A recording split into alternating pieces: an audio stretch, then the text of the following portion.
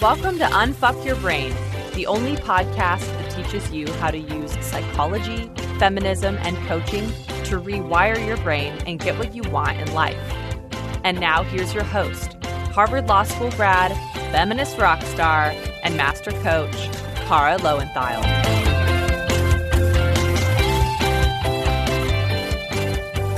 Hello, my chickens. It is spring, which in New York City just means it's raining all the time. We're also humid and cranky about it, because in the winter we want it to be spring, and then it's spring and we're mad at it, which I just kind of love because this is what human brains do, right? We think that when we get to this other place or we have this other thing, we're going to have a totally different human experience, right? When I take that vacation, when I have that job, when I get married, when I get divorced, then I'm just going to feel so amazing. And then we get there and we are still having the same old human experience of a mix of positive and negative emotion. And we're like, that's weird. The experiment didn't work, right? I guess I better just repeat it exactly the same way, right? We just start to fixate on the next thing. So it's just so good to notice in myself that I wanted the weather to be different, and now it is, and I don't feel any different. And then my brain says, oh no, I meant different in a different way, right? But no, tomorrow it'll be sunny. I'm still going to have a human brain. So that's just my musings on the weather. It was like our little elevator chat about the weather. That's not what we're talking about today. So today I'm going to be talking about two things I get asked about a lot, and they may not seem obviously related, but I think they go together. And that is attachment styles and personality types or tests. So if you don't know what attachment styles are, it's a concept in psychology that has to do with how we experience intimacy and emotional attachment, particularly in romantic relationships, supposedly based on our childhood patterns. And the book people have read most often is called Attached, The New Science of Adult Attachment. And then there's like an even longer title to it, but that's the basics. It's by Levine and Heller. And so the concept is basically that there are different templates for how people deal with romantic attachment. And the three main categories are anxious, secure, and avoidant. And so anxious means that you respond to intimacy with anxiety. You want a lot of closeness and interdependence because you think that'll make you feel safe. Anxious people worry a lot about being anxiously attached. People worry a lot about being abandoned or their partner not loving them enough. And avoidant means that you respond to intimacy with anxiety or fear also, actually, but that your idea of the solution to those feelings is to want distance. And so some people who are avoidant may actually feel anxiety that they feel like would feel better with distance, right? And then some people might more experience it as feeling numb or closed off. But basically, avoidant people equate intimacy with a loss of independence. And then secure means that you have what the authors think of as the healthy or appropriate level of attachment and investment. So you can tolerate and enjoy intimacy, but you're not codependent, right? You're warm, you're loving, you're stable. This is a very rough overview, right? But the details really aren't important for kind of the purposes that we're going to be talking about it here. So that's attachment theory. And then personality tests, that's kind of self-explanatory, right? There's a million different ones out there. The ones I get asked about most often are the MBTI and then Gretchen Rubin's 4 tendencies for some reason. I think maybe because I was a lawyer. I don't know why that one I get asked about a lot. I think because perfectionist type A brains like them because she also is a perfectionist type A brain. So, but there are others. There's Enneagrams. That's one a lot of people are into. Some people would say astrology goes in this category. So I'm going to tell you the value I see in these things before I tell you why I don't love them. You probably knew that was coming. So I think that humans are always looking for ways to understand their mental states, their motivations, why they think and feel and act the way they do, right? If they don't know about coaching, then they don't know why. And it's comforting to come across some kind of like schematic, right, that promises to explain why you are experiencing all the emotions of being a human. I do think that humans, most of us, or at least some of us, have a kind of drive to understand ourselves. And these kinds of categorizations do help us do that. They seem to help us understand other people as well, which of course is like why other people are the way they are is one of the enduring mysteries of human life that we spend a lot of time thinking about. And so I think like any schematic, when I say schematic, I mean like any kind of overview of different ways of thinking about or categorizing something. Many of these categories do capture a range of human patterns. I think that that's more true of the ones that are based on actual psychological studies than the ones that are just kind of made up. But, even anecdotal observation by an insightful person can produce some, pictures that seem to resonate. And since many of us don't really understand ourselves very well, if we don't know about thought work, I think having a category or a type may help illuminate certain patterns for us, and that can be helpful. I also think one place it really helps us is with our shame, right? Because most of us tend to believe that there's something wrong with us, just in general, right? That we're not good enough, there's something wrong with us, we're different. And personality types or attachment styles or any other kind of categorization like that, it sort of helps us not believe there's something wrong with us, and it lets us say, oh, I'm just that kind of person, and there are other people like me, right? So it gives us a sense of identity and belonging and some sense of control. Even though we really aren't exercising control, we at least believe that we now understand ourselves better, and we can sort of predict how we might do things or respond to things, and that feels comforting. And with something like attachment theory, which is a psychological theory with research under it, I do think it can illuminate for people that the way they are thinking and feeling isn't because their thoughts are true, but because they have brains that like to think a certain way. And that's actually an element of thought work, right? So I think that can be quite helpful also. So that's the value that I think attachment theory or personality theories or personality types or whatever else can have. And again, these things are not all equivalent. Obviously, like attachment theory based on psychological studies probably has more substance than like a BuzzFeed quiz about what kind of caterpillar you are, right? But here's what they all have in common in the way that I think about them. Here's what I don't love about them. And I want to preface this because people are very passionate about their MBTI types. I've had people like unmatch me on online dating sites for not knowing my MBTI or not caring what it is. Please do not bother sending me email about how you really are an ISFJ, whatever, and it's so helpful. If you find it helpful, that's totally great. I am not telling you to not believe it. I'm not telling you it's not true. I get asked my opinion about this by listeners a lot. Oddly enough, this is one of my most requested topics, especially attachment theory, but also MBTI. So I'm going to share my opinion about it. Also, to be totally honest, I'm not entirely positive MBTI is the right acronym. I tend to get acronyms confused. I mean that personality test where you have 4 letters like INFJ. I'm pretty sure it's called MBTI. Anyway, I get asked about this, so I'm going to share my opinion about it. If you think what I'm saying makes sense, then maybe it'll be helpful for you. And if you love your MBTI type and it explains everything about you and you want to believe it, go for it, right? Not my business to tell you what to think. So here's what I don't love about them.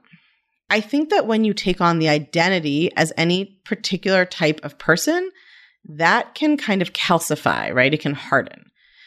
Because what I teach is that you create what you believe. So if you believe you are a certain type of person, you will become that person. And that could be amazing, or it could be a terrible idea.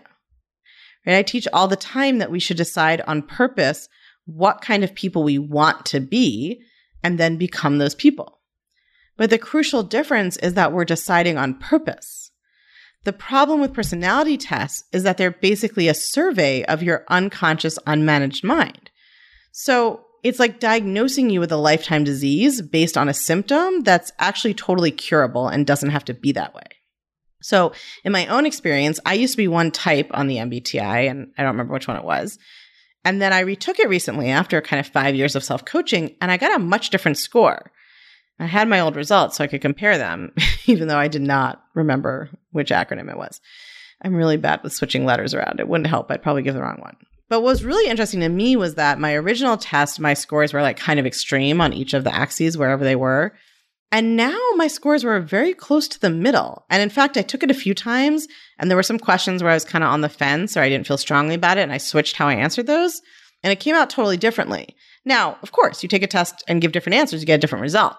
But it was interesting to me that in all those cases, my scores were much more near the center of the spectrums and that those questions were ones where I truly felt like it could go either way now, where I didn't used to feel that way before.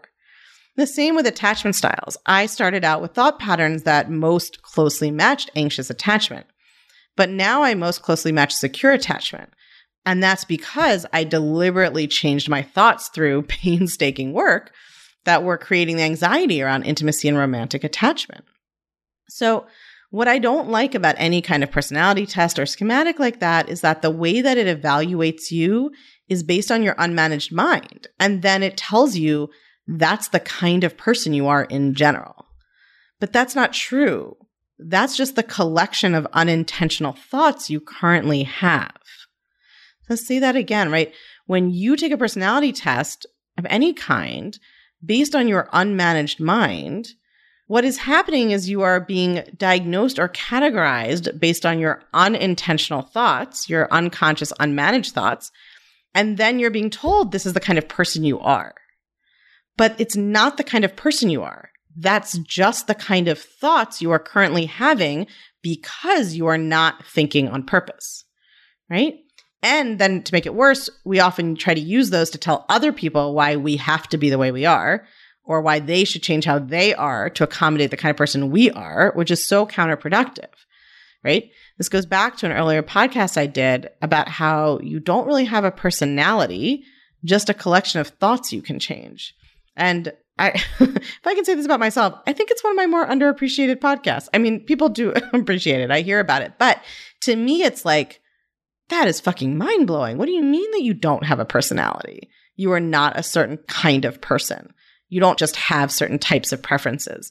Like all the things that we think create the identity and the self, they're just thoughts. And you can actually choose them on purpose.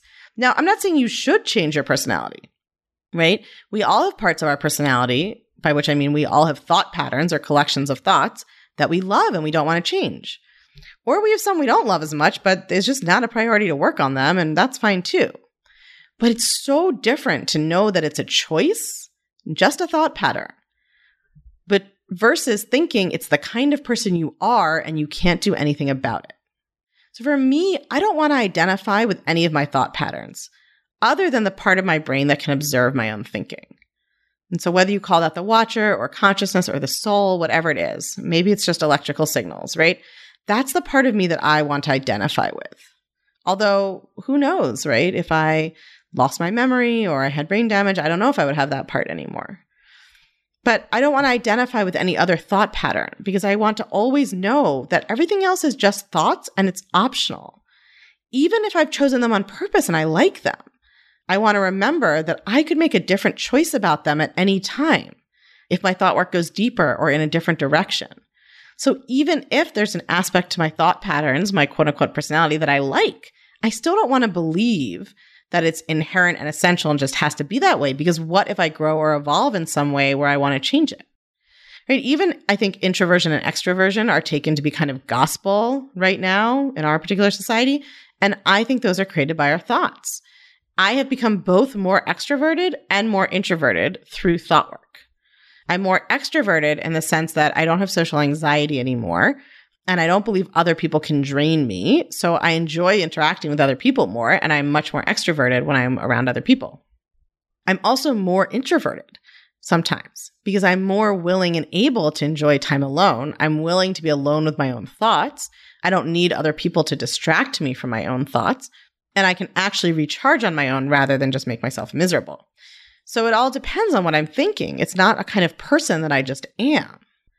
So that is the bottom line. I always want you to choose on purpose what kind of person you are. And sometimes that totally includes embracing things about your current thought patterns, right? So for instance, I do not like giant crowds like sports games or music festivals. I have no problem with this preference. I don't want to change it. I don't feel like I'm missing out on anything in life, but I know it's created by my thoughts about those experiences. I also find coaching fascinating, and I find sports not fascinating, right? That's not because I'm a certain kind of person. It's because of my thoughts about it. And right now, I don't want to change those. But I don't know, if I fell in love with a sports nut, maybe I would want to change them. It's so freeing to me and so useful to know that if I ever wanted to, I could totally become fascinated by sports. It's all about making the conscious choice, okay? I will always advocate that you choose who you want to be on purpose rather than deciding that your unmanaged mind means you always have to be a certain way. So we created a great podcast workbook for this episode that helps you think through which personality types you use to explain yourself and how they might be holding you back and how you want to shift them.